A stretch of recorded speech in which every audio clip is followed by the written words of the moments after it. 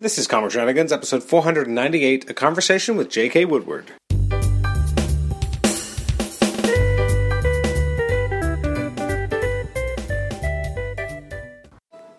Welcome to the Comic Shenanigans podcast. This is episode 498. I'm your host, Adam Chapman, and today we're having a conversation with J.K. Woodward. He's an acclaimed artist. He's worked on titles such as Fallen Angel, Star Trek City on the Edge of Forever, and Star Trek Mirror Broken. I don't know why every time I talk about that title, I always forget the sequence of whether it's Broken Mirror or Mirror Broken. I try to think what sounds like the least likely. Actually, in the conversation with JK, I erroneously bring up that title and call it the wrong thing, and he's like, never heard of it. I'm like, shit. Because I keep saying it wrong. I was talking about it on the weekend. I was talking to my brother-in-law Paul, saying, you got to read this book. It's fantastic. And unfortunately, he hadn't read it yet, or he had a vague idea of it. But I kept screwing up the name. And I'm like, you're never going to be able to find it if you go based on me, because I keep naming it wrong, which is terrible. This was a fantastic conversation. We had a really good time talking to JK about his art, really going a deep dive on some of the influences in his art and how he kind of does this amazing artwork. In the background, I apologize. My son's a little bit extra loud today. Thankfully, he's not. You will not hear him during the actual conversation with JK. I found it a really interesting and enjoyable conversation. We're going to try and have JK back on the show when the current series is over, and hopefully have the writers of that book on as well. But yeah, this was a really enjoyable conversation. Next week, we're actually taking a week off, so I guess this episode's going up on, I think, the 31st of July. Next episode probably be a week from now, first couple days of August. That'll be a reviews episode that'll have 2 weeks worth of comics. Then episode 500 will come out on August 12th, which is the 5th year anniversary of the show. After that, I think the week later, we have a conversation with Justin Ponser, which was a lot of fun. Then we're going to have, I believe, a Comic Shenanigans on Vacation episode. We have upcoming episodes with listener Tim Riley talking about Iron Man Heroes Return. We have conversations coming up in the next few months with Tom Beeland. A bunch of others we're just finalizing details on now. Howard Mackey's going to come back on the show at the end of September. We're working on getting what's his name? Richard Eisenhower on the show, which I'm really excited about. So some really interesting stuff coming down the line. We'll probably have a couple more movie review episodes in the latter part of this year. Obviously, there's Justice League, there's Thor, there's also the new Star Wars movie, and then I don't know if I'm going to be able to get people to go see it, but there's the William Marston movie, which looks really interesting, and there's also the new Kingsman movie, which I might be seeing as well. Todd, my neighbor who's been on previous episodes, he was like, you haven't seen Kingsman? I'm like, I know, this makes me terrible. He's like, we should see it, and we could talk about it on the podcast. I'm like, that sounds like not a bad idea. So that's some stuff to look forward to. So without further ado, I'm going to stop rambling, but you can email me at comicshenanigans@gmail.com. Like the show on Facebook, rate and review us on iTunes, subscribe to us on iTunes, and also listen to us on Stitcher. Without further ado, let's go right into the conversation with J.K. Woodward. J.K., welcome to the Comic Shenanigans podcast. How are you doing today? Great. Thanks for having me on. Absolutely. So your current project, I really want to talk to you about the Broken Mirror. What is it like working Never heard of it. Never heard of it? Never heard of it. What is this? Or sorry, is it Mirror Broken? Oh my god, how am I already forgetting the name of this title? Mirror Broken. Oh my god, what is wrong Mirror with Broken. me? Sorry, Broken Mirror was a episode name for, I think, one of the Deep Space Nine ones. Okay. Or it was already used. Okay, so you're giving me an out so that there's somehow an explanation for my forgetfulness. Yeah. So you're working on Star Trek The Next Generation, Mirror Broken. Fantastic book. How did you first get tapped to kind of do this? Obviously, you're no stranger to Star Trek. You've done a few different Star Trek series, but what about this one kind of grabbed you? Well, it all started for a project I was doing directly for CBS. It wasn't comic book related at all. And they were putting together a style guide for a new line of products coming out for specifically Mirror Universe, which is something they hadn't done before. And of course, except for some novelizations, there's nothing for the Next Generation. So I offered to do some designs and come up with a look for that, and I got tapped to do basically illustrations for a style guide, so that we'd have a look for what the Mirror Universe would look like in the Next Generation. and I was talking to John Van Sitters, who is the president over there at CBS Consumer Products, and I was saying, well, this would be a great comic. Because while I was designing the characters, I'm coming up with backstories in my head and thinking, wow, this would be a great story. So I just said, we should get the band back together, meaning the Tipton brothers and myself, and do another miniseries. And basically took that to IDW, and off we went. Now, were they, I guess, immediately receptive of the idea, or thought it was a pretty cool concept? Oh, yeah. And the thing is, if CBS likes it and they own the rights to Star Trek, then, IDW will find a way to like it, I think. But they, I think everybody loved the idea anyways, and, we all love the idea. The important thing is the Tiptons and I both loved the idea. The president of CBS loved the idea. Sarah immediately loved the idea. The only thing we were unsure of is how it would be received by the general public, and we found out on Free Comic Book Day that this is something everybody seemed to like. And it was a big question at first. We're like, because we're turning these characters upside down, and we're thinking they're either going to love it or they're going to hate it, or hate us. So I half expected to get lynched for it. But so far, no lynching? So far, no. Most of, you try to stay away from too much of the chatter. But, of course, when it first came out on Free Comic Book Day, I read every review, and I went to every message board, and I was, just stalking everybody to see what they were saying, and it was overwhelmingly positive. I would say like 99%. And that really doesn't happen that much in comics. Everybody has an opinion. It's generally it's about 50-50. Mm-hmm. Everybody either loves it or they hate it. There's never a middle ground. But we got a lot of love for this, and it's selling really good, and it's still going strong on with issue 2 coming out, issue 3 soon to follow. So yeah, I would call it a success, and most importantly, we're having fun. For sure. I mean, it's interesting because it kind of taps into, as you said, it's interesting that Next Gen never did a mirror episode. It's kind of, you almost... Yeah, they came close. Yeah. With episodes like Yesterday's Enterprise, mm-hmm. And there was this episode, I forget what it was called, but where they thought Picard got killed and he was on a pirate ship. It was a 2-parter. Yep. They were sort of stealing archaeological artifacts. I forget the name of the episode, but that also felt very Mirror Universe because they had the agonizers attached to them that he could press the button, and they were all figuring out ways to stab each other in the back to move up, and so that felt very Mirror Universe to me. So they had 2 almost episodes on TNG, but they never committed to the actual universe the way DS9 eventually did. No, well, yeah, DS9 really leaned into it. Oh yeah. Now, when you were kind of originally kind of developing these characters for the style guide, did you have kind of carte blanche to kind of do anything that you wanted in terms of the envisioning, obviously, before it kind of went for approval, or did they give you kind of check marks and there's certain things to kind of to look for?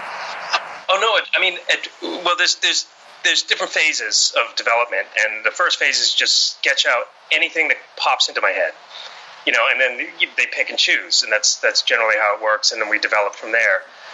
Other people can throw their ideas in, but usually I just throw anything against the wall, see what sticks, come back and develop the ones that people like, and then there's more notes, and then you develop that a little further, and that's generally how the process goes. So to say I have collage would be accurate at the very beginning stage, and then from there I'm talking to other people about what we should do. Now, part of the uniform idea was nothing really that original. We're just developing something that had already been established in Mirror Mirror from the original series, the sleeveless and the sashes and everything. And actually, a funny story is there was a Captain Picard Next Generation action figure, 12-inch.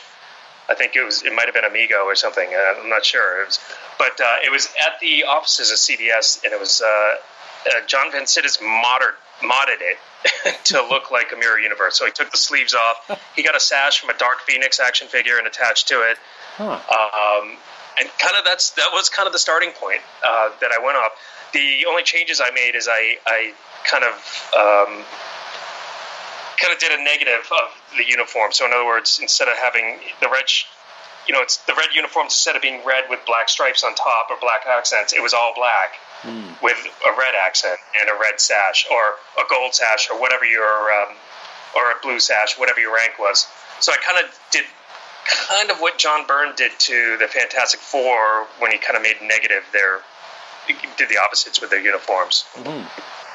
It's so interesting. The minute you mentioned the Dark Phoenix sash, and I'm looking at the cover to number 2, I'm like, of course that's what it looks like.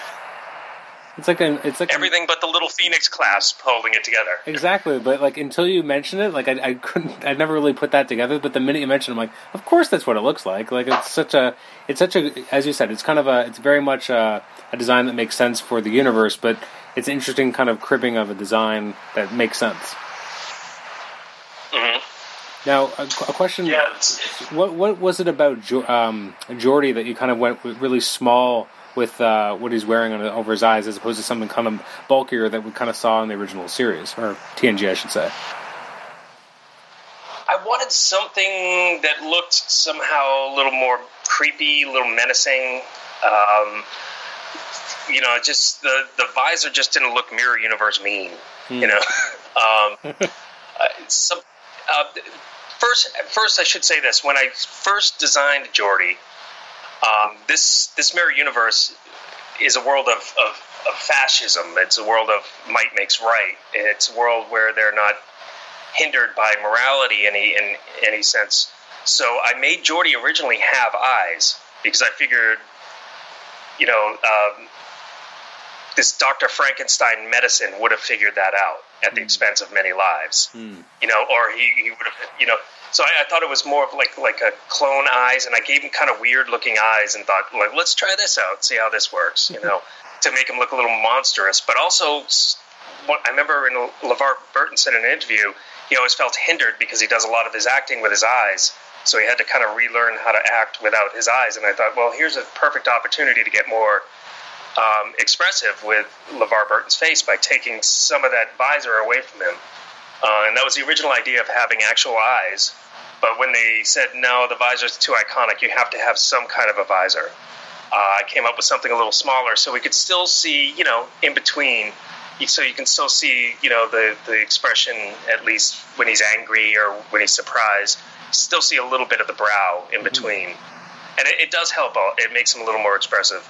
But also, I just wanted it to look kind of badass. I wanted a, creepy mole man vibe. Well, is that why he's also bald then, to kind of add him that little bit more menacing and a little bit more age to him? I feel like fully shaved is meaner looking, stronger looking. That's why they breed dogs to have short hair. Somehow they makes them meaner. I thought I got to give him a new look, and I tried a bunch of different hairstyles, and just wasn't looking bad enough, So I gave him the mustache and the shaved head, and it just turns out that's kind of his look now. He has actually he's not clean shaven, but he's got very short cropped hair and a mustache. And that was totally unintentionally, but in designing a new look, I actually ended up, creating LeVar Burton's look now. Now, on the cover for issue number 3, we see what Wesley looks like in this mirror universe, and he kind of looks a little bit more punk rocker with the hair. And that was fully intentional. That was actually, and I'll give you the JPEG if you want to put it on your website or something. But I did 10 different designs, I think, for Wesley. Oh, really? And yeah, I tried a bunch of them, just trying to make him look mirror universe, And ultimately, I think it was John Van Sitters at CBS that said, I like the spiked hair. I think he should have spiked hair. Which was fine with me because I'm an old punk rocker, like the old 1977 punk rocker. So I gave him total like Johnny Rotten hair. But I also gave him like this sort of 80s fashions because if you look at him, it almost looks like he's wearing like a jacket with pins on it and a bondage belt and just all the things you would see punk rockers wearing in the 80s. Except I just Starfleeted it out and made it look more 24th century so that it resembles, like if you know that fashion, you'll look at it and say, yeah, that reminds me of it, but it doesn't look like he's dressed 1980s style because that would be ridiculous in this century. But I had a lot of fun creating the kind of Wesley I'd want to hang out with. Which, but that's not necessarily his personality. It was just his look. Yeah. His personality was actually developed by the Tiptons, and they came up with some brilliant stuff. But I don't want to spoil anything because that's an issue 3 thing. Okay. Which of the redesigns did you kind of have the most fun with, or maybe it surprised you the most in terms of how much you ended up enjoying illustrating it? Easily Data. But when I was developing Data, I was trying to think. All right, I'm giving a lot away here, but when you're designing a mirror universe character, you're trying to figure out either something to do with their hair, facial hair, or you got to give them an eye patch in some way. And so I'm trying to find creative ways to give people eye patches without giving them an eye patch. It's like, in other words, Riker has a scar and one eye's kind of clouded over from the damage, and he just doesn't even bother wearing an eye patch. With Data, I thought, what can I do with him? And I thought, Borg parts. He'll have a Borg ocular implant that he can change out with a regular eye, whatever he wants. And then it just turned into, why stop there? He would probably be experimenting with Borg nanites and reprogram them so they can interact with his positronic system, and just started coming up with backstory and going like, Data would definitely mess with Borg parts. And then thinking about that, I would be, how would he do that though? Well, easy. The Borg aren't a problem in this universe. They were wiped out. So Data's like, he's not vulnerable to the collective because, given the opportunity to wipe out the Borg, example, Iborg with the Hugh character, yep. They wouldn't struggle with the morality of that. They would have done it, so any chance they get. Or, there's also, nothing's been written yet, so we could just say, that they had a chance meeting with the Borg, but the Borg haven't really found them yet, haven't been to the sector. Maybe there was another way he got the Borg parts. But my theory is, and we haven't got into this, Data stole Borg parts because after defeating the Borg. And that just makes him fun to draw because he doesn't have to look the same ever. He's constantly messing with himself. He's constantly coming up with better ways, creating a better body for himself. His obsession with humanity is the same in this universe, but the lessons he learns from humanity are different in this universe. So in trying to be more human, he just tries to be stronger because that's what humans are obsessed with here, or more successful, or more powerful, or more money, or whatever the mirror universe happens to represent. He's just getting the wrong message and being that kind of human. So very much a nature versus nurture. So he's been nurtured by this kind of malevolent society, so he's going to become more like that. It's almost, I hesitate to use the word malevolent with Mirror Universe as much as just they're kind of like us. Because we get so used to the Roddenberry dream, and then when we see in the Star Trek universe people that kind of remind of us, it just looks horrible. But it's kind of the way we live. We're always like trying to look for a way to move up and at somebody's expense. I mean, we don't literally stab people in the back, but that's kind of how many times I've heard I said, that can't do that. That's not right. Oh, come on, it's just business. And people kind of justify immoral acts.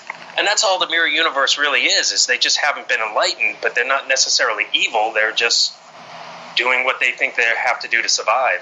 And it's just much more, I would use the word savage before malevolent. You're probably, actually, that's probably more accurate. I mean, that being said, Picard just wants to go work out and he almost gets murdered. Yeah, because just it's like a Klingon ship. I always tell people that the Mirror Universe, they're more like Klingons because that's simply how you move up. You kill the guy in front of you. Now, Klingons have rules for this sort of thing. You don't just, because it would be chaos if you just kill people all the time. The Mirror Universe doesn't seem to have those rules. That's just how you move up. You can, sneak up and stab somebody in the back where that would never be acceptable on a Klingon ship. But the idea of moving up through killing the person in front of you is a very Klingon idea. And yeah, it's simply the way their societies run. They've accepted it's simply the way their militaries run, anyways. And nobody questions it, And if we do a sequel, what I'd love to do is maybe we'll get somebody, the best stories are when they cross over. We'll get somebody from the actual universe to come and explain to them that this is really screwed up what you guys are doing. But it's nice to actually play in this universe and have the idea that they just accept this reality. This is the way it is, and I still think it feels much more familiar to what we're used to seeing. Unfortunately, Which character and their mirror parallel would you most want to see kind of meet each other, just to see the juxtaposition between the two? Well, it's nobody that's in the story right now, but the untold story is the idea that Spock was in charge for a while. That's what we left off on a Mirror. Somehow deposed and somebody else took over, and the universe is taking a vicious stance against, because you don't see any evidence of any of those reforms that they talked about at the end of Mirror Universe. Mm-hmm. So I would love to discover that Spock is maybe part leading a resistance, much the way he led a revolution on Romulus in Reunification. I think it was Redemption. But yes. So I would love to do like almost a parallel of that and show that character in this universe, the older Spock, and I would just love to have Spock Prime cross over to this universe and meet himself. That's pretty cool, actually. Yeah, that would be a great adventure. The cool thing about that is people would be like, Spock's alive, because I'm guessing he would have faked his death or something. Nobody's talking about him anyways. So, when Spock Prime comes in, then there could be a identity mix-up, and he gets himself immediately in trouble because they think it's not who he is. And just start the story from there. I'm not the writer. Tipton's can figure that out, but that's the story I would love to tell since I was asked. Which of the TNG cast, which one do you find is the most challenging to kind of capture their likeness and kind of portray it on the page? At this point, I'd probably have to say Geordi, only because he's the most different in this, and everything that was iconic about him has changed. So just the mere fact that we add a mustache and shave his head makes him look like a different person. So I can't rely on, especially for the faraway shots where you don't get much face detail. You can't rely on the visor to say that's Geordi, So it's hard to make him. You got to get the likeness perfect because you don't have help with hair and visor to make it look like him. So I probably struggle with him the most. Mm-hmm. Brahms isn't. We got Brahms in this too. If you read the second issue, you see she was in there. Mm-hmm. She's also really hard. She's really hard to capture because her face looks different from every angle. I can't explain it. I'm watching the episodes over and over again and just can't seem to get a feel for what makes her look like her. So, and those two are always in scenes together. It drives me nuts when I get to those pages. With the physicality of the Picard character, is that a lot of fun to kind of be able to draw a very against type version of Picard? I mean, we're used to him being very much, the kind of the philosopher captain, more or less, not really the physical captain. And here you got him extremely physical. What is it like to kind of bring that raw physicality to a character like this? Well, it's interesting. First off, he's not. They don't show him on the show being a physical character, but clearly Patrick Stewart is, because he was in phenomenal shape during the shooting of these episodes. And actually, if you look at First Contact, the end scene, he's sleeveless and climbing a cable, and you can see the guy. He's not quite as built as the character I'm drawing, but he's not that far away. So it was nice to kind of show that aspect of him that I always felt was there. I felt like he probably worked out. They just never show it. They always show him fencing or playing squash or something. That's true. But I mean, he had to have been doing curls or at least push-ups or pull-ups or something. And I guess we do know that in his youth he was more reckless, because there is that episode where he gets the heart injury in the past, right? So I mean, yeah. Because of him, they showed us that tapestry. I think was the episode, right? I think so, something like that. So I mean, obviously there is that kind of piece to him that long before he kind of learned to temper some of that, he was someone who I did act out, but then learned kind of his lesson. And I guess this version of that Picard just never learned that lesson because he didn't have to. Yeah, well, there is a wisdom to him, though. He's not. He's buff. He works out.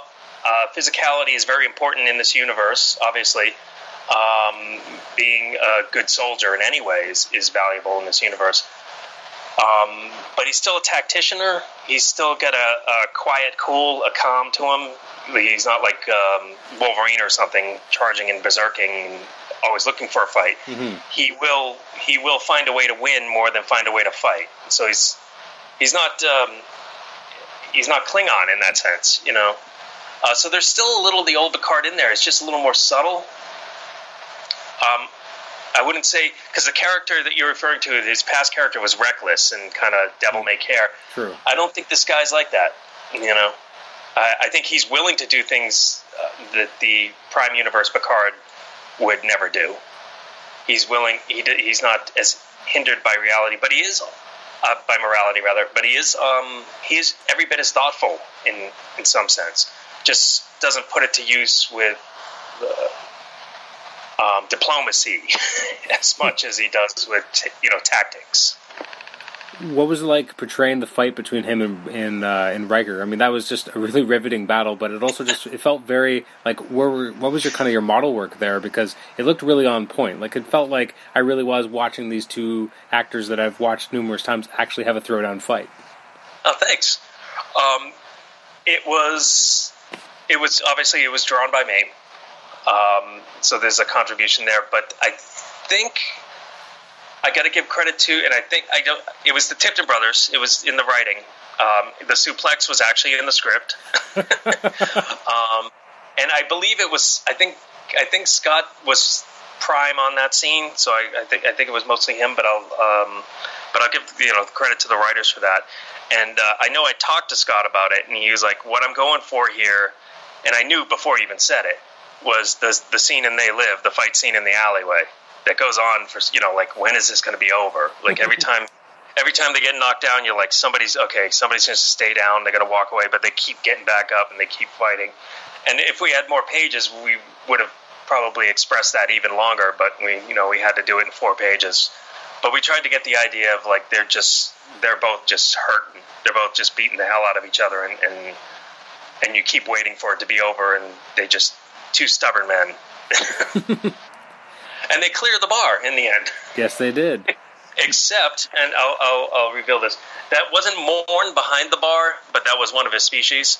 Okay. And if you look at the last panel, everybody's cleared the bar except Morn. You see him ducking behind the bar. You just see like his eyes just above the bar. It's really subtle. I had never noticed that before. So while the fight broke out and everybody was running, he was just kind of hiding behind the bar. And that was my little joke to see. Nobody's said anything if they've noticed so far, but now with the bar scene, and you have like a lot of the patrons obviously as they're in the bar and then fleeing the bar. Did you was there a direction in the script about what alien races you would feature, or was that you kind of picking out kind of your favorites that from Star Trek lore? I don't think in this scene there was any specifics. I know Nausicaans weren't in there because I actually asked. I mean, do you think that would be okay to put Nausicaans? Because we haven't really talked about what aliens were where in this universe. But I figured that the Terran Empire has given up all their territories, and they are sort of stuck in their own solar system. Any aliens that were still around after that were going to be, if not enslaved, they were going to be working class. And they were living at the bad part of Mars there, and that's what that whole bar was. It was an alien bar. Like, humans don't generally go there. They go to the nice part with the big spires and the stuff you saw earlier, like Geordi's apartment. And this is sort of a seedier area. And I think what the script said it's mostly all aliens, and I just designed what would look kind of like a bland, proletariat-looking kind of worker jumpsuit for all these aliens, and that's what they're wearing. But specifics, I don't think so. I think maybe Orions were mentioned, but they're always in bars. Yes, they There's are. always an Orion. And Bolians were mentioned earlier, so I think maybe that's why I put Bolians in there. And then the Nausicaans I put in there just to make it look a little seedier. When you were... But yeah, I'd have to look at the script to know for sure, but I know Bolians and Orions were brought up earlier in the script, if not specifically for this scene. Mm-hmm. The cat guy I added, I think. The dog. I put a cat guy and a dog guy in there, and I forget the name of the dog guy's race, but it was in like the first season of TNG, where they brought him on with the lizard people. Remember those dog people? Oh, yeah. I don't have a lot of good memories of the first season, but... Yeah, it's like around third season I start thinking about. Yeah, for sure. One thing I thought was interesting about the Free Comic Book Day issue is that you guys got rid of Yar pretty fast. Was that kind of a meta commentary on the character? Like, she's always meant to die early? Well, that's the Tiptons as well. But I imagine, I mean, they could answer this better than me because they came up with it, but I imagine that's exactly what it was. We wanted to show who Barkley was. And we wanted sort of a Data's Day with him. Remember that episode, Data's Day? So we wanted somebody to narrate, to take you through this universe so you could just quickly introduce you to it, and also at the same time tell who he was. So there was obviously a red herring and a misdirection. You didn't know what was going to happen, who he was going to kill. You knew he was going to kill somebody. And I guess they tried to make it feel like it was going to be Picard, and I think it worked. But it looked like he was going to take out Picard, and then he ends up taking out her. And I think it was just somebody had to die, and we're kind of used to her dying at this point. Because, I mean, she died twice. She already died twice in the regular universe in two different times.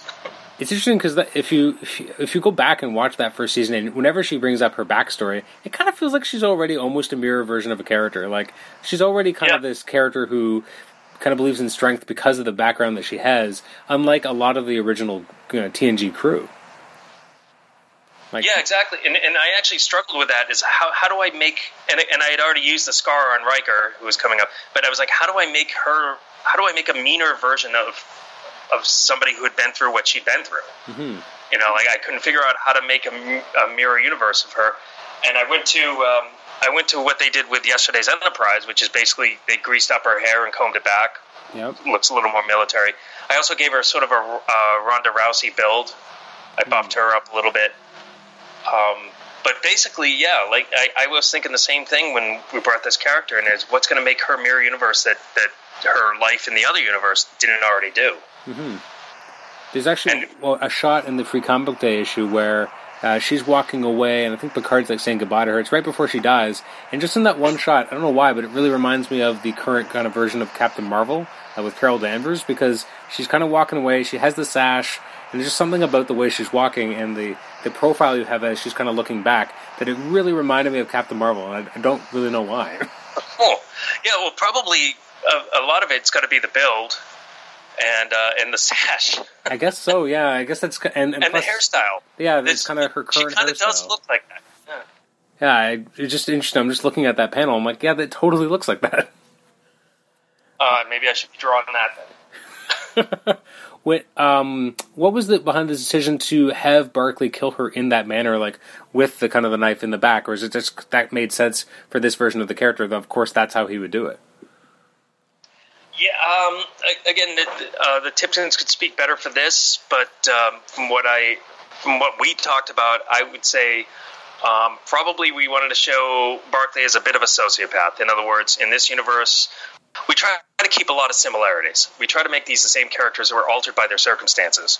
So Barkley might still be a little socially awkward, but in a little bit more of a sociopathic way. And he wouldn't be obsessed with the idea of mortal combat with somebody. He'd just do what's easiest to get the job done. Mm-hmm. So that was probably what that was about. And this whole thing was also a test of loyalty from the captain to see who he could trust. True. And that was another thing we were trying to express. Like, this is the kind of universe you live in. This is the kind of thing you have to do. But yeah, that's my best guess. We wanted to show who Barkley is and what he's capable of, and that's probably the best way to do it. As far as knives go, that's a no-brainer because this is the mirror universe, and everybody carries those daggers around with them, either in their boot or in their sash. So, how did you end up kind of settling on the color palette that you've designed for this particular series?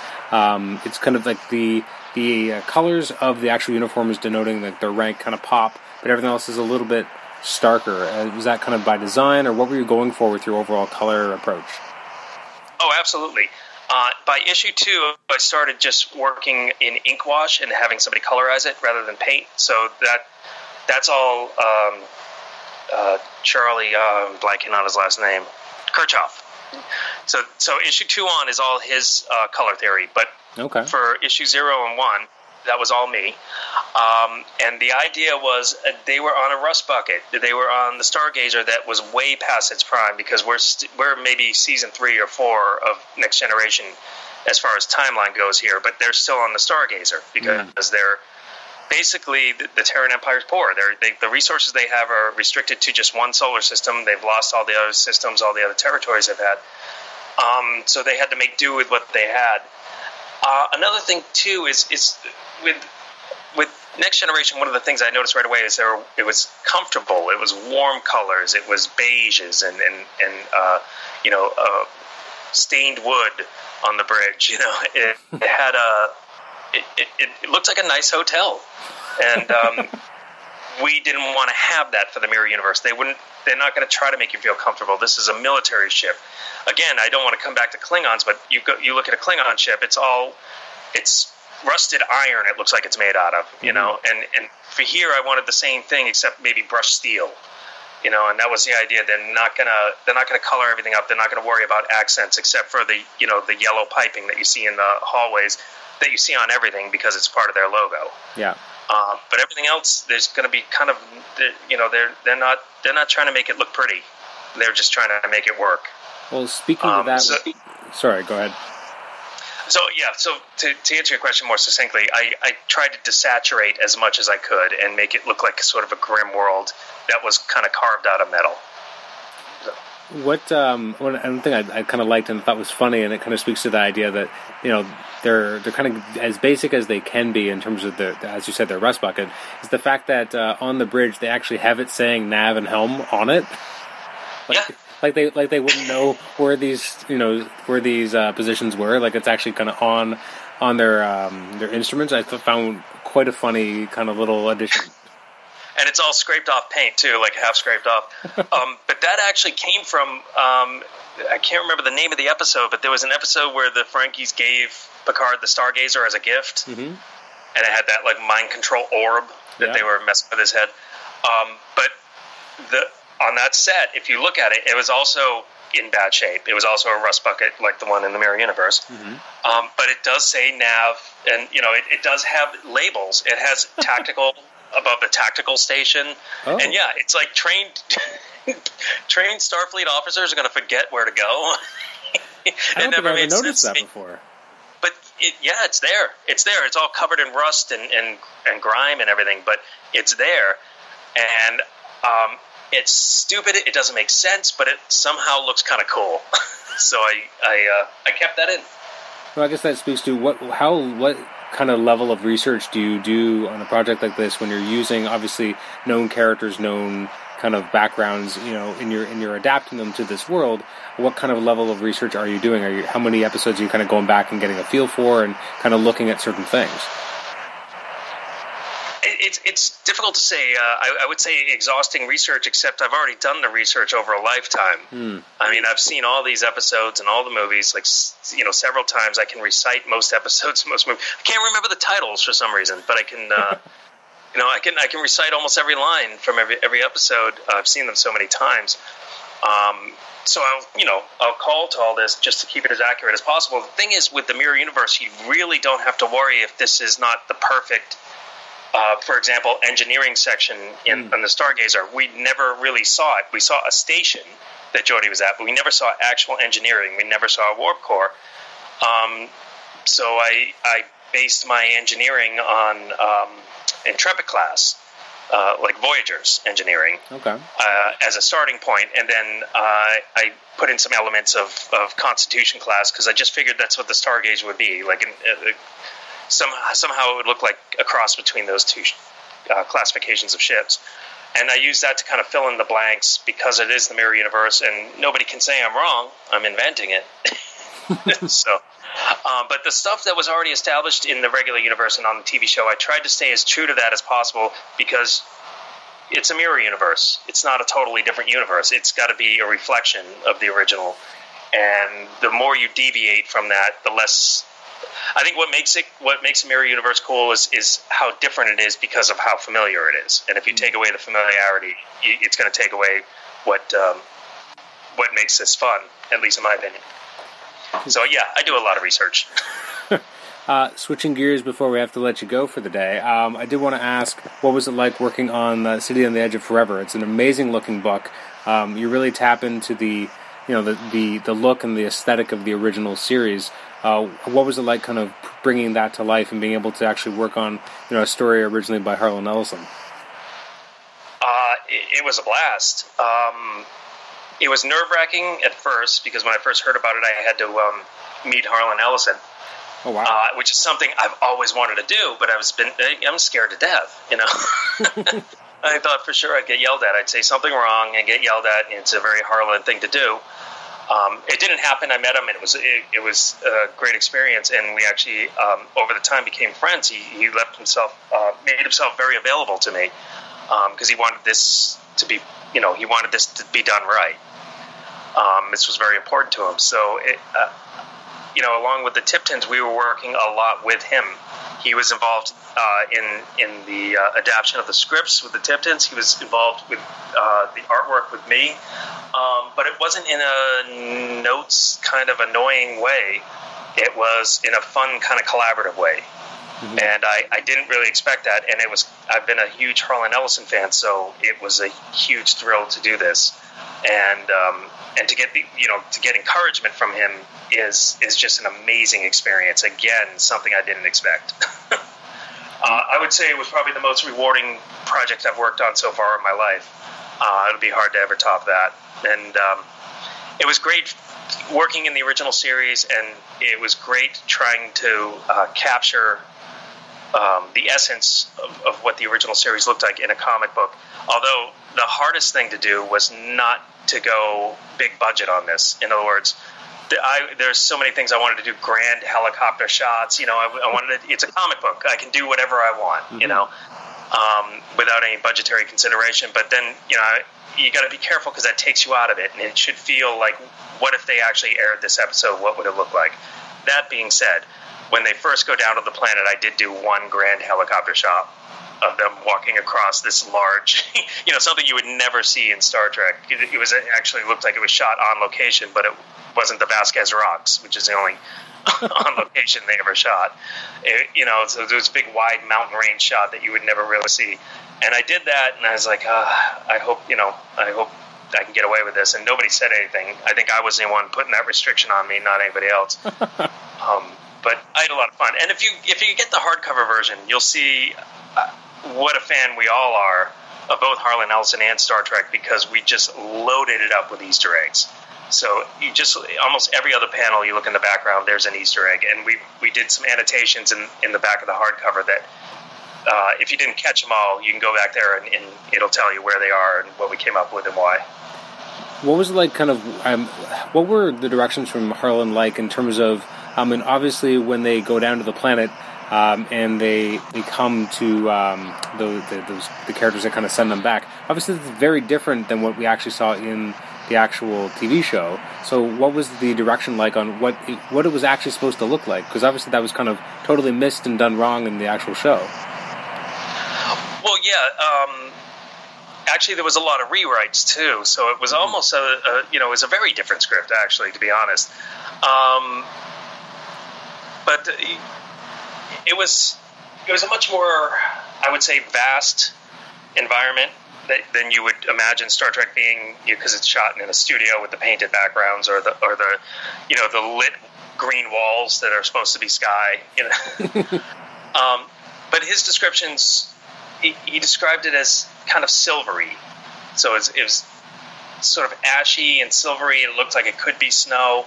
He described when he described the Guardians, it was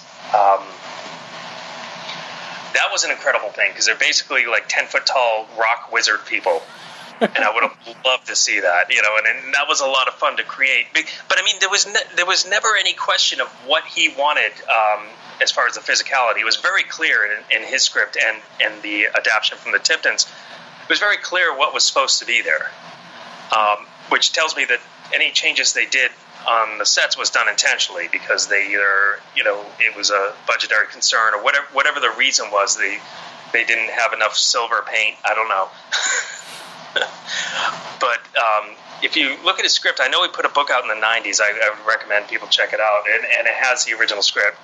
Or you can just read the comic. That's just as good. But he put out a book with not only that, he aired a lot of dirty laundry about his arguments with Roddenberry and correspondence back and forth in form of letters and with other people. And I think it was just called City on the Edge of a River, the teleplay. You can probably find it on Amazon, but it's a great read. It'll tell you a lot of the history. It'll tell you a lot of the differences. I think it goes through how many times it was rewritten and by who and what contributed, who contributed what. And then there are some interviews in there with the people who contributed, the ones that will still talk to Harlan. Very interesting stuff that I read before I even worked on the book. There's a history behind that episode that's actually greater than the episode itself. When you design, how did you design the character of Beckwith? Because he's new. Is he not? He's not in the original script, obviously, because it's very different. So, what did you kind of base the visual of this character on? I just had a vision in my head when I read the script. I didn't actually base him on anything. That's a made-up face.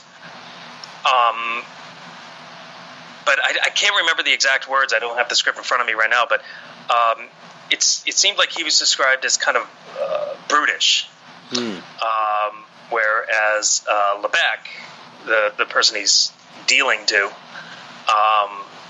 you know what? The image I got when I first read it, and for right, whether it's right or wrong, better or worse, but was, remember the Looney Tunes dogs? The what are we gonna do today, Butch? What are we gonna shut up? Remember from the cartoons, the big bulldog and the little dog that runs around and hangs out with him. That was kind of the dynamic I got from those characters. So I just kind of painted kind of human versions of those dogs, I guess.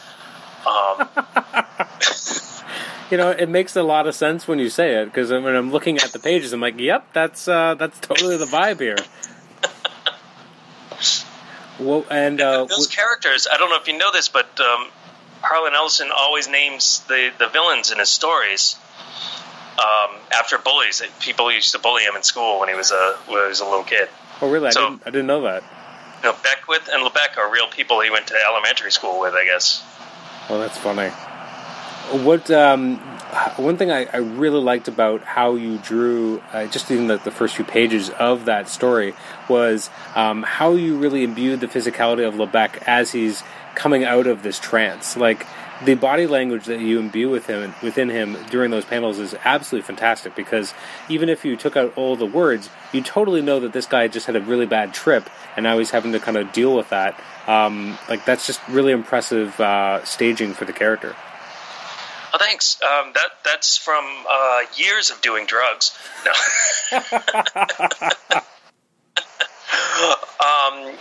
But all kidding aside, and as a teenager, I experimented with LSD, like a lot of people have. So I know that almost catatonic feeling as you're coming off of it, any hallucinogen. So I've seen that face in the mirror before. One thing, my favorite page, and it's a page I still have because I won't sell, though, is the page just before. Well, no, I think it's that exact page. It's the page with the melted face, right? The three face hallucination. Yeah, I still own that page. I won't sell that one. It's pretty awesome. The page where Beckwith burns in the supernova. I kept that page too. Nice. One thing I also really liked about it, and I don't know how much of this was originally in the script or how much was something that you guys kind of added in, was having Rand actually be the one who's got the gun open, melting the door open. I thought it was really cool, because that seems very ahead of its time. In terms of, you have the other men kind of standing aside, and the one who's actually kind of taking essentially a blowtorch to this door is Yeoman Rand. Yeah, and the thing is, that makes me wonder if they had gone with that script where Rand had a much bigger part, other than bringing coffee to the captain or whatever. Mm-hmm. It made me wonder what would have been the future for that character. What would have happened, because this is a first season story. Who knows, Yeah. But of course, there were other reasons that she didn't stay on the show. So, maybe it wouldn't have made a difference. But I think if this episode was going to be earlier in the season, if this script had come out early in the season, I think we might have had a different Rand throughout the first season anyways. I think she would have been a much more dominant character. She maybe even would have been, going on away missions instead of just bringing letters to the captain. And I do want to ask, how much fun was it to kind of have the pirates kind of on the ship when they come back? That might have been the part I was most looking forward to. And I know, I was talking to Scott, and I know he was excited about that, because he kept telling me, like, when the issue was coming up, it's the Space Pirate one, it's the Space Pirate one. So I made sure to put Scott Tipton as one of those space pirates. He was the one that got taken out by Spock with the nerve pinch. Oh, really? Yeah. Oh, that's awesome.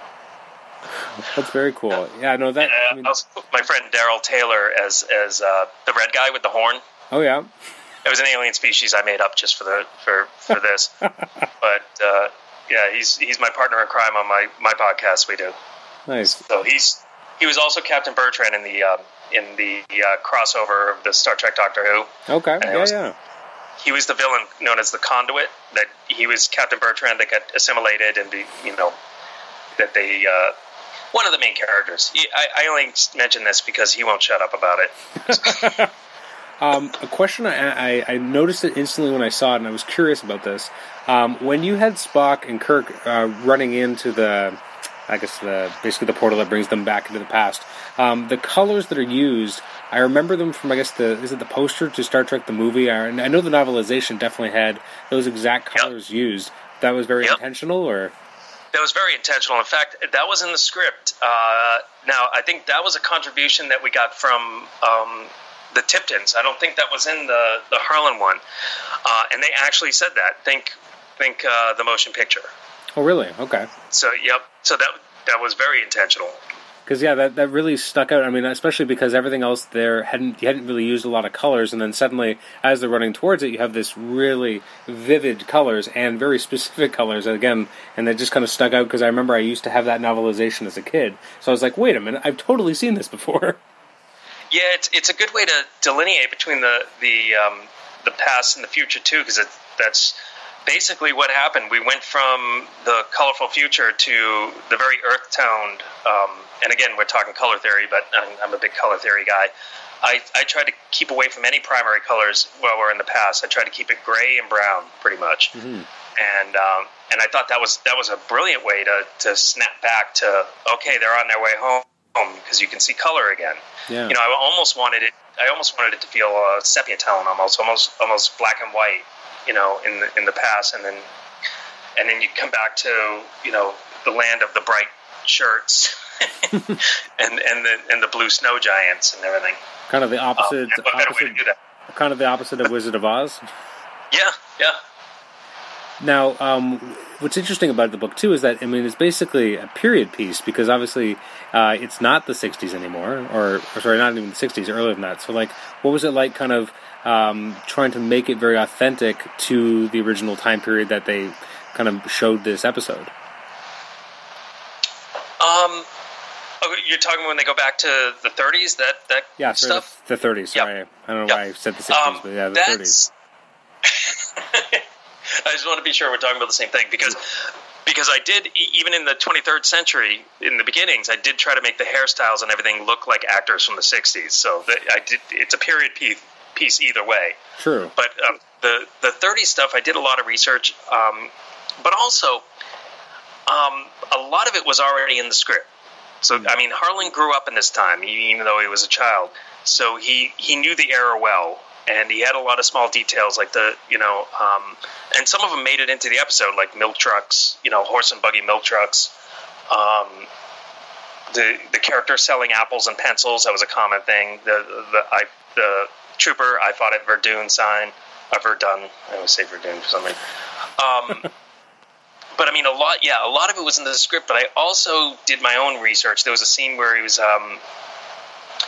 where I think Kirk was giving Trooper some money, gave him a couple bucks or something, which is a lot of money at that time.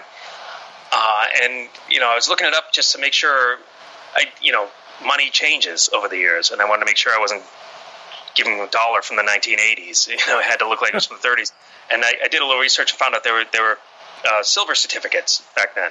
In fact, it was very specifically to these couple of years. So I made sure it was a silver certificate, and it actually says that on the money. It looks like $1, but it says silver certificate on it. Oh. So if you look closely, you know money. If you're a collector or something, you'll pick that up. I don't think your average person will, but it was that kind of attention to detail that's kind of important to me, and it was the kind of thing that Harlan had in the script, so I wanted to make sure I didn't screw anything up. But that's part of the fun of doing something like a period piece, because you end up learning something at the same time about an era I didn't really know that much about. And there's a lot of other things I do. Like I tried to put a lot of Easter eggs in there, so I put a bar in the background named after one of Harlan's short stories. And I put some signs on it, like we serve strange wine, because strange wine is one of his books, and I think it was called the TikTok Club. It's based on the TikTok Man. There was a lot of, like I said, Easter eggs. And then I remembered while I was putting that in, oh my God, it's Prohibition. So I put chains on it, and I put a sign of was it Amendment 19? Was it? I forget the number, but it was the amendment that was Prohibition. So there's a big sign on it that was saying this establishment closed due to amendment, whatever it was. And these are the kind of things you got to remember when you're doing a period piece, and you can easily forget and slip up. Oh, for sure. What was it like illustrating Joan Collins? Oh, great. I'm glad you asked that, because it leads into a funny story. I actually sold her one of the original pages. Oh, really? Yeah, I met Joan Collins. I'll send you pictures of that, too, if you have a website you want to put it on. Sure. Remind me to send you this stuff that I'm talking about. The Wesley design and the Joan Collins pictures. But yeah, I met her I was doing an art show at Vegas. I think it was 2015. If you've ever been at the big TrekCon in Vegas, there's a long hallway that goes to the where all the rooms are for the panels and stuff that lead to where the floor is. And they always have artwork up there. So this time they had mostly my pages from City on the Edge of Forever, and I decided, I'll just throw some price tags on them. I ended up selling everything. Oh, wow. People were buying them because Shatner was there and Joan Collins were there, and they were just getting them signed by them. So they would buy pages just so they could get something signed, I guess. And then I also had a table on the floor where I was selling books and doing signings and stuff. And my rep came to me and said, somebody just bought a painting, they would like to meet you. I was like, oh, sure. He didn't even tell me who, and then I went there, and it was Joan Collins. Oh, my God. And now here's the great part. She bought the page where she takes a spill down the stairs, and Shatner doesn't save her. There's a page where he doesn't want to change. He's not allowed to change the future, and he's tempted to save her, but he doesn't and lets her fall, which is also different from what that scene was in the actual filmed version. Mm-hmm. And it's just a horrible scene that it just looks painful. She's spilling down the stairs. She looks like she just smashed her head on one of the steps, and she gets up and her hair is all messed in the last panel. That's the page she liked. Oh, wow. I didn't ask her why. I regret it to this day. I think I like to think it's because she has a sense of humor and she thought it was funny or something. Mm-hmm. But she's a very charming woman. I can't believe how beautiful she is for her age too. Mm-hmm. Wow. I got up close and she did not look her age one bit. Wow. What other challenges did you have kind of illustrating not just her, but also illustrating the characters of Spock and Kirk? I mean, the emotions you were able to evoke in the Kirk is absolutely fantastic. I mean, how the kind of the melancholy, the sadness that is in his face, it's so authentic. You think that you're looking at, actually watching an episode where he actually looks like that way. How do you achieve that? How do you achieve this high degree of accuracy? Thanks for that. Actually, with Shatner, it's easy because he's given me so much. There's, you just, I get that strictly from his acting. So I use what he's done as reference, and I basically use what expressions he's already given me. So I'm not breaking any new ground there. I'm not making anything up. He's already done this in some episode, probably. The hard part was with Spock and Nimoy because he doesn't play emotions that much. And this original script was before. I mean, I think this was written at the time because all the scripts from the first season were written before any filming was done, and they were using a Bible that was based on the pilot. And Spock had emotions. It wasn't established that he was stoic. I think that was kind of changed as they went along. obviously before they started filming. But so we had Spock getting annoyed. We had Spock getting angry. We had Spock showing sympathy with his eyes. We have that at the very last scene where they're talking about the people who died and the people he's going to miss, and you just kind of see that Spock feels sorry for his friend. But that's hard to do with Spock because I'm free to actually have emotion on this character, and Nimoy would always play it like you could tell it was in there, but you wouldn't see it on his face. Which is a hard line to, I guess, kind of walk for him as an actor. But the point is, I didn't get much in the way of like what would this look like? What would Spock being angry look like? What would Spock in shock look like? All you really had was the original pilot, where he had the funky hair. Yep, that's right. Yeah. And all you really got was in that one was you didn't get any anger. There was only shock and laughter and smiling. So I kind of had to make up expressions for him, and I wanted to do it in a way that at least could kind of pass. I didn't want to go over the top with it because I figured he should still stay a little emotionally stoic, or it would take people out of the story. Yeah, they wouldn't know the history that this was before Spock was a stoic character or something. So I didn't want to go too far and have people go, "Oh, that's not Spock." So that was, for me, that was the biggest challenge was trying to walk that line to give what Harlan wanted in the script, but still keep it so people would understand it. One of the last shot of that book where you have the Enterprise kind of speeding away. What's it like actually illustrating the Enterprise? Like actually kind of putting it in motion? Oh, I love that part. I love painting the ships. And the thing is, your average Star Trek story has about 2 or 3 panels of the ships. The only ship I can't stand painting is a Cardassian ships. And wouldn't you know it, the one Star Trek comic I did that had a big, extensive space scene was all Cardassian ships, and that was issue 1 of the Mirror Universe. That's right. But normally, those Cardassian ships take forever because it's just figuring out the lighting is tough because it's a geometric nightmare. It's just there's so many. The panels are all facing different ways. Who designed this? Not an illustrator, I guess. No, definitely a sculptor. Yeah, exactly.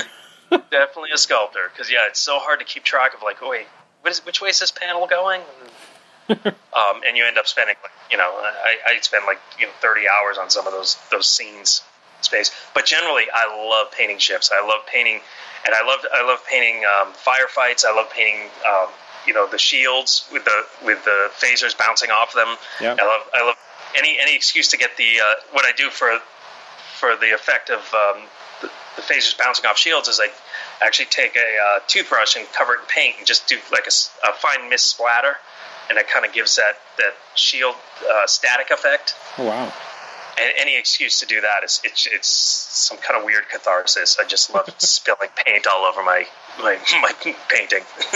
How for these issues, and especially I guess now that you're not doing the color work, how long does it actually take you to put an issue to kind of to bed or be done for it to go on to the next level, next stage? It used to take 6 for full painting, and the book came out earlier than we had planned, so I didn't have any lead time. So now I got to do it in about 4.5 weeks for the ink wash. Was that part of the reason why you switched to having it colored by someone else? That's the only reason. Yeah. It's amazing. I think very few people. Nobody even came to me and told me they noticed the difference. So I guess it's still doing the job it's supposed to do. Mm-hmm. I think it looks a little more inked than it does painted, but it still has that sort of painted look because I'm painting in like a lot of ink and water, ink wash. So it still has that realism to it. You'd be amazed how much faster it is just using ink because. Paint can be a pain, especially gouache, and you constantly got to work with a palette. So you start with your blacks, and then you clean your palette, and you add the colors you're going to use, like maybe all your earth tones, and you do a wave of that, and then you go back over it, and you add your blues, and it's sort of like this wave of different colors, and that just ends up taking a long time. You only do that once with ink wash. You're just doing the blacks. So it's almost like cutting it down like 1/10. Wow. Now, were you involved in kind of selecting Kirchhoff to be the colorist, or how did that kind of work out?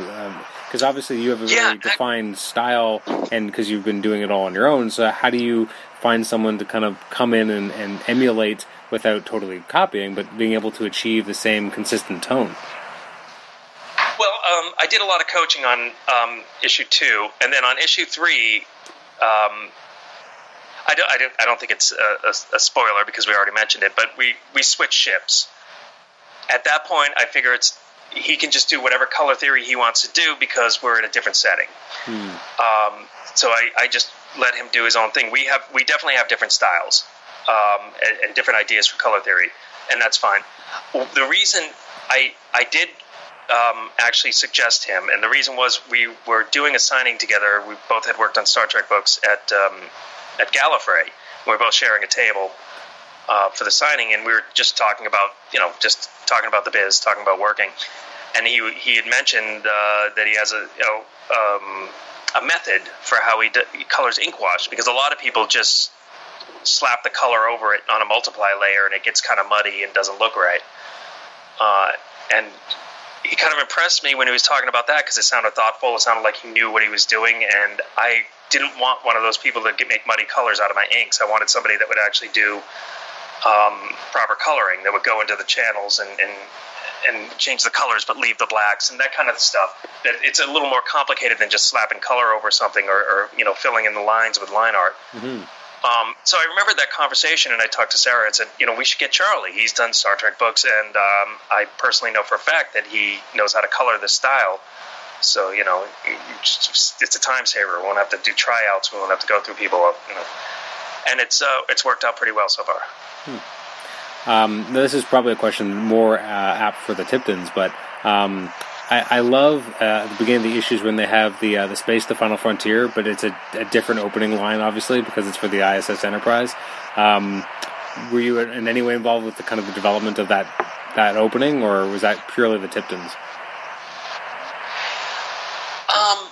No, I wasn't involved. I think it was a Tiptons, or it might have been from. It seemed familiar, because I think it was in the style guide, so it might have been. Oh, okay. Because at the beginning of the style guide started something very similar to that, so they might have even taken some of it from that and then made it their own, or I can't be sure. I know there was something like that in the style guide, and I can't remember. I'm so ashamed. I can't remember the writer's name that we worked with for that. But you know what? I'll have to get back to you on that to know for sure. But if it's in a Tipton script, I guarantee it's the Tiptons. If it's not completely theirs, then they did something to make it their own, because that's what they do. They wouldn't just lift something. Just how detailed are their scripts? It depends. Sometimes it's and the question, that's actually not the right question. The question is, do you pay attention to every detail? Sometimes I draw what I want. Artists are notorious for that because we know better. We're artists.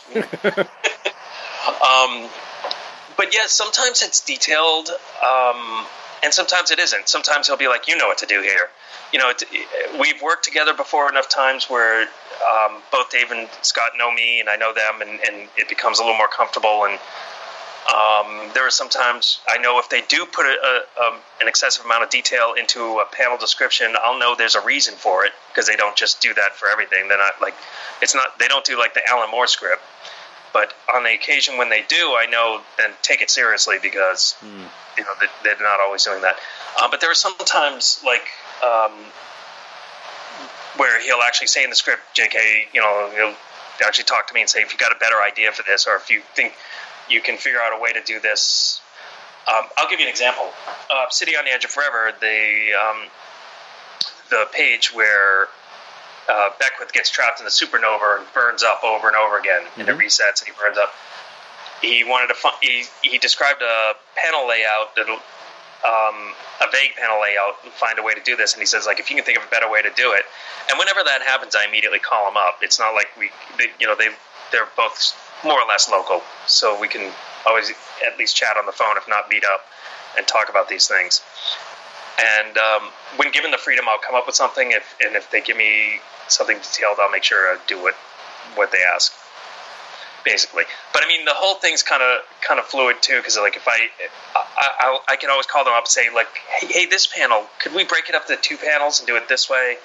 I just think it'll work better, or there's not enough room on the page, or if something comes up and there's a reason, it's a collaboration. Okay. And I'll close it out with 2 really quick questions. In issue 2 of Mirror Broken, behind there's a sequence where you have Picard, Troy, and Data, and they're talking about getting in touch with Riker. And you see a shot at the back behind them, and you have just a bunch of swords on the wall. I was curious, what was your kind of reference point for those swords? Because they're very specific in their design. So I'm just curious if you had anything in mind when you were kind of putting those on that wall. No, basically they're just ancient weapons that he's a collector of. You also see like a 17th century pistol. That's right. I think some of those swords are. I think there's even like a 18th century early 18th century Gatling gun or something on a tripod. I was just trying to think of what. It's sort of a Star Trek tradition that the captains always collect antiques, and I know. In Wrath of Khan, you see Kirk's apartment. He had a bunch of weapons that he collected. That was his antiques. Picard's more of a bookman.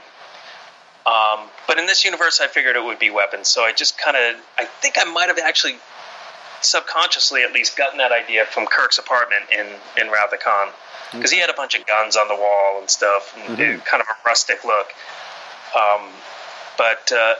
It seemed like this Picard would still have the same fascination with antiques and collecting and a connection with the past, but his obsession would be more on the military past.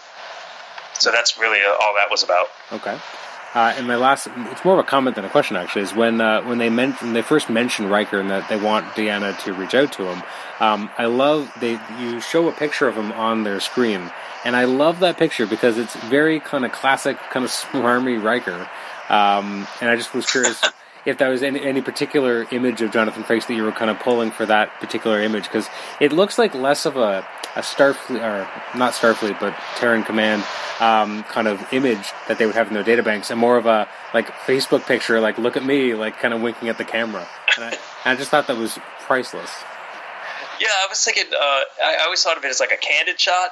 Like a spy camera got a picture of him while he was hitting on some chick in a bar or something. You also notice he didn't have the scar yet in that picture, so it was an old picture. That's right. Yeah, he has both eyes. He doesn't have the scar. So definitely like the happier times. Definitely the picture he would put on a profile. Yeah, the one he's more proud of. That's his Facebook selfie. Well, JK, thank you so much for taking so much time out of your day to talk with us about these books. I'd love to have you back on when Mirror Broken's actually over to kind of go through the last... Why don't we get the because I noticed you had a lot of story questions. We'll get the Tiptons. That'd be great. Maybe all of us will come on and talk about it, and they can answer a lot of stuff I can't. Absolutely. No, that would be fantastic, because, I'm such a huge fan of the current book, even though I got the name wrong at the beginning. Also really enjoyed City on the Edge of Forever. So, I mean, your Star Trek work has just been so incredible. Obviously, you do a lot of other things, but something about your Star Trek work is just so... You do such an amazing job of bringing it to life and making it so true to the original source material, but also something new. And that's not easy to do. Oh, thanks so much. I appreciate that. Oh, by the way, I just found out I'm going on the cruise. I'm a guest on the cruise. I'm going to be doing live painting on the Star Trek cruise, January 2018. Oh, wow. That's awesome. I'm going to be sailing with Sulu. Well, did you ever think that you'd be able to say that? Not in a million years. Well, again, thank you so much for joining us, and we'll make sure to have you on when the book wraps up. All right. Thanks again for having me, man. Thank you.